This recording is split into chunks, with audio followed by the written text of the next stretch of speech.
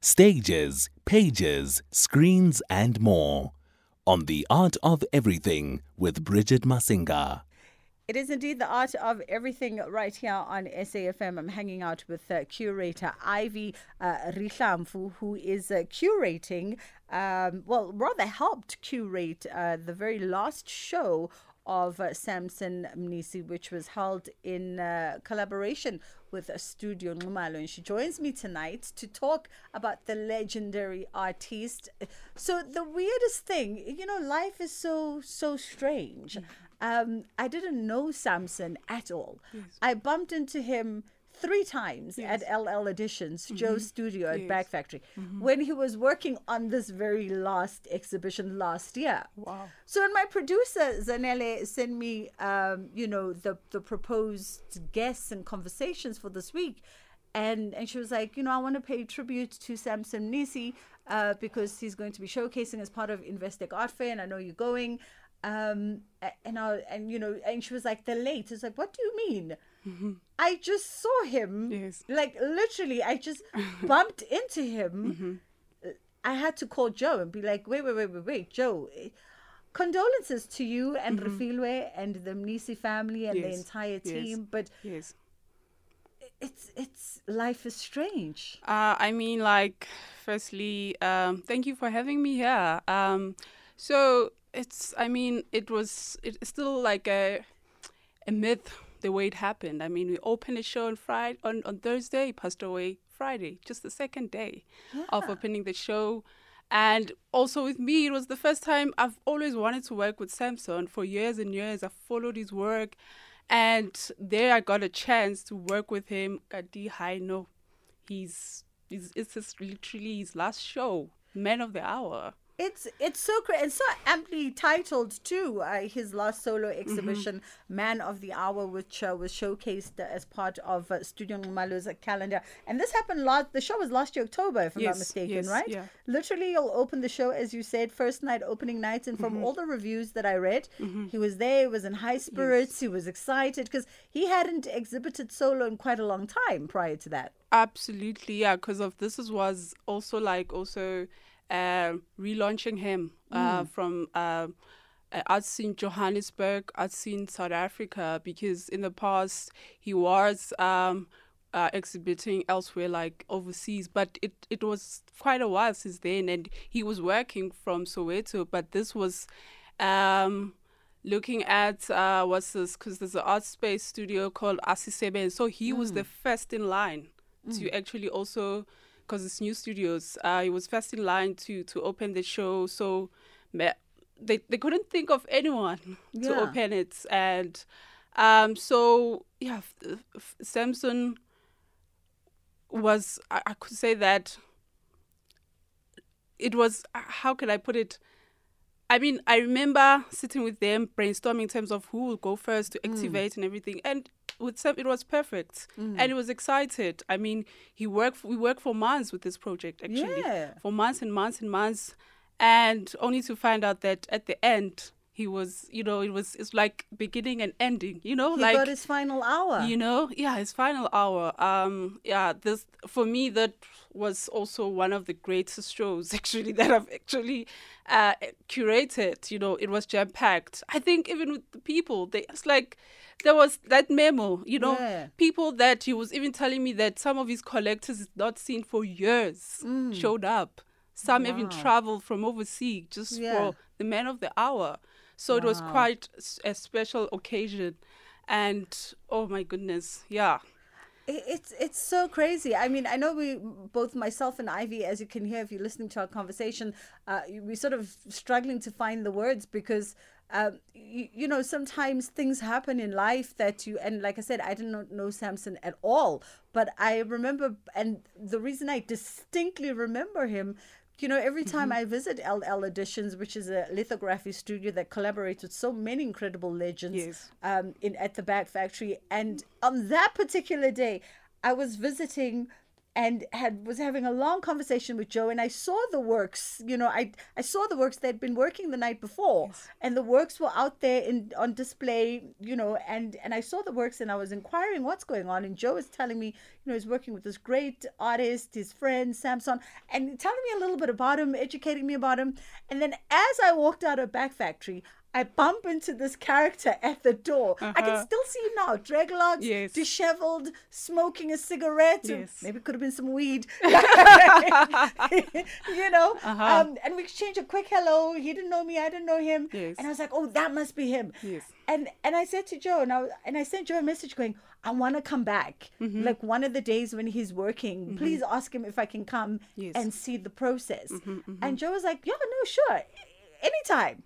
And the second time I went back, I'd missed him again. Like he just left life is crazy. Yeah. Like probably one of the most underrepresented artists in South Africa, but one of the most collected and also the most successful artists of South Africa. Yes, absolutely. I mean, when we look at our just simply abstract, I mean, the time he started doing it, it was bizarre because everyone else, I mean, it was a time when apartheid was still at its height. And a lot of artists by then, they were told to create like township art. And it was like, I rebelled against that. Like, no, I don't want to do that. I wanna enter into something and really like search within me, all over me, and come up with something. I remember conversating with him about that no,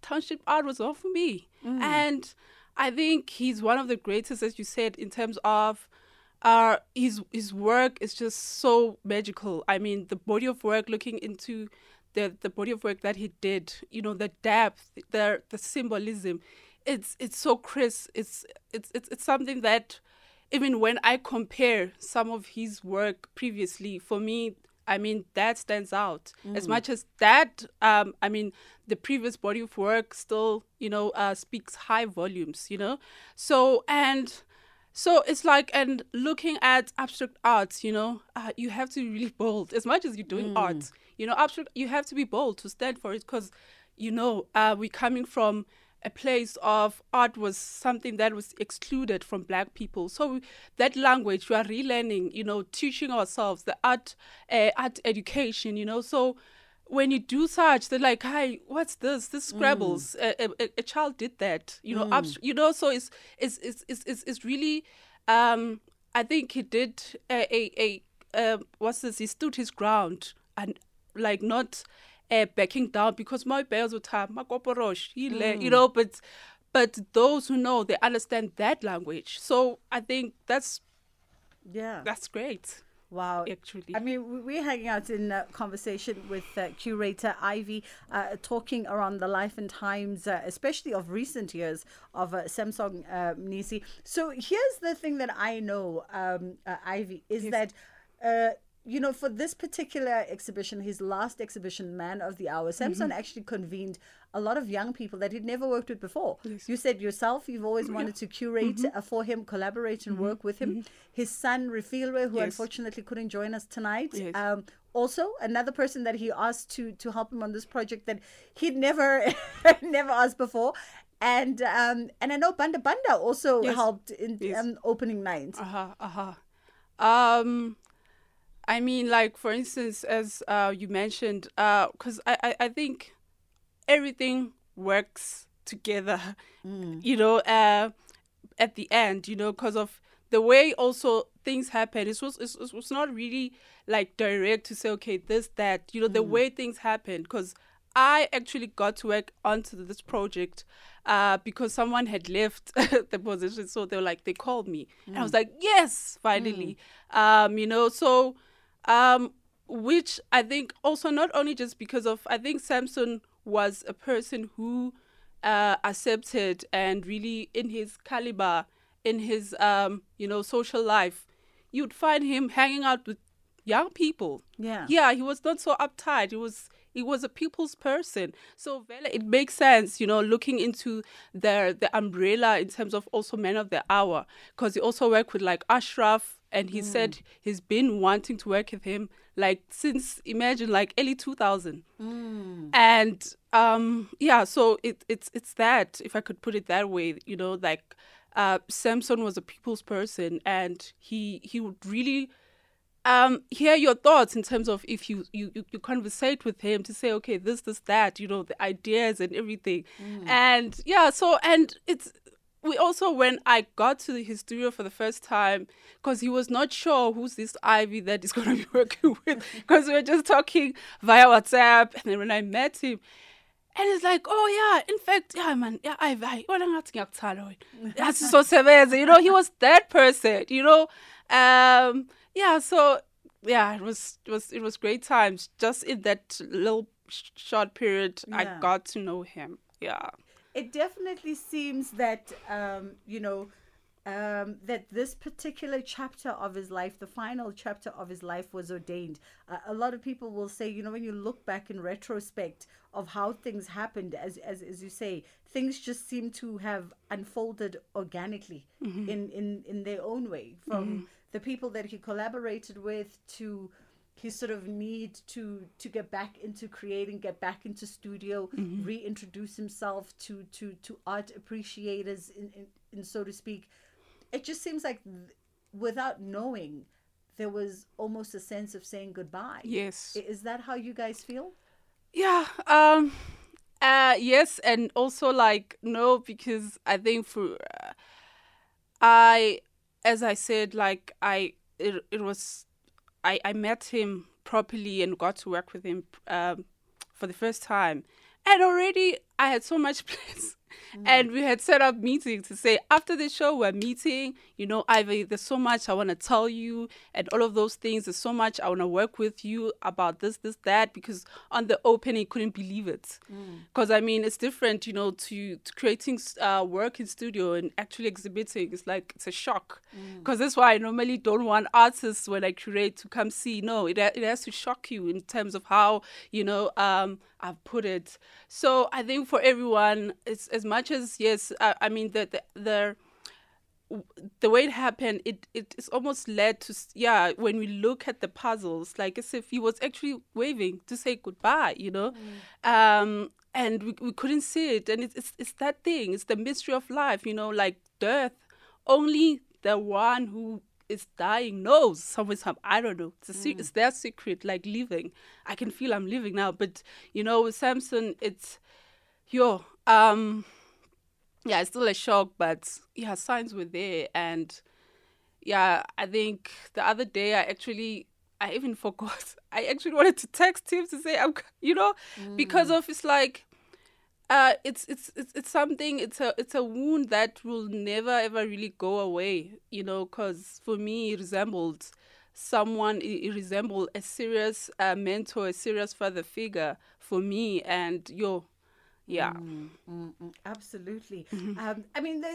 Let's talk about his art for a minute, for those who sort of don't know it. You spoke about it. It's very abstract. And I read somewhere that a lot of it celebrates the human godliness, and even takes some of its symbolism from like earlier languages of humankind, whether it be cave drawing or whatever it is.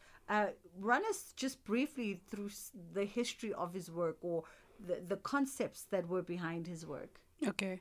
I think, first of all, when we look at, as I said, like abstract art can be infinite in terms of bringing it back home in terms of what it means. But especially even those who are not familiar with art, when they look at Samson's work, it has first of all, there's some mystery in terms of how it looks aesthetically. Like the symbolism, the symbols that he uses, it's symbols that are all around us, and it's something ancient at the same time modern. Like for instance, circles. When you look at a circle, it's something that I would say that it's circle means fullness, fulfill, something that's fulfilled, And I remember when we did a memorial, one of his mentees back then said that actually Samson's work, ikabiwe. In terms of there's always those two lines within his work to show that, to really stamp on it that he's mark making. And when I went back to look, so I think how I would put it in terms of when you look at Samson's work, it's really, it's I would say it's really a call, an invitation to relook, because of the way it's also, I think when we conversated, it was like, Ivy, my work really reimagines how, if colonialism never happened, how I would create art. So I'm obsessed by that.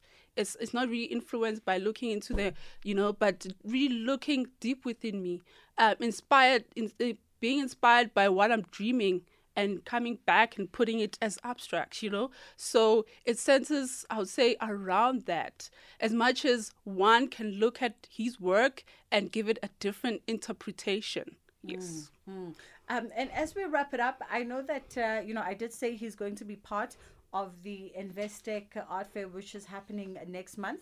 What can audiences expect from that exhibition? Oh, wow. Okay.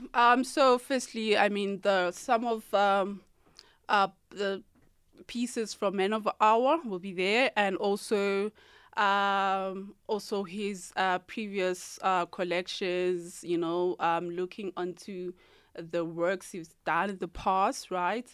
And also there's going to be, Ashraf's going to also give a talk around his work and life, because I think he did a whole lot of writing about it. Yes. Lovely stuff. I can't wait to actually see what you guys, are putting together for this, because I did miss Man of the Hour. And now I'm so bummed that I never woke up early in the morning to go to the studio, because I remember Joe going, you have to wake up early in the morning to catch him, or you have to come here late in the afternoon. And I don't do those hours, especially to go all the way down to the bag factory. But what a character he seemed. And Joe sent some videos my way this week of when they were working in studio. Nice, and what a character. Nice. I swear to God, I'd walk into LL and there was incense burning and smelling from the night before. Yes. There was reggae music playing in the background. I was just like, what was going on here? But it was a very sacred space, indeed, when he worked. It is the art of everything. A big thank you to Ivy for coming through to share her memories and, of course, the life and times of painter Samson Mnisi.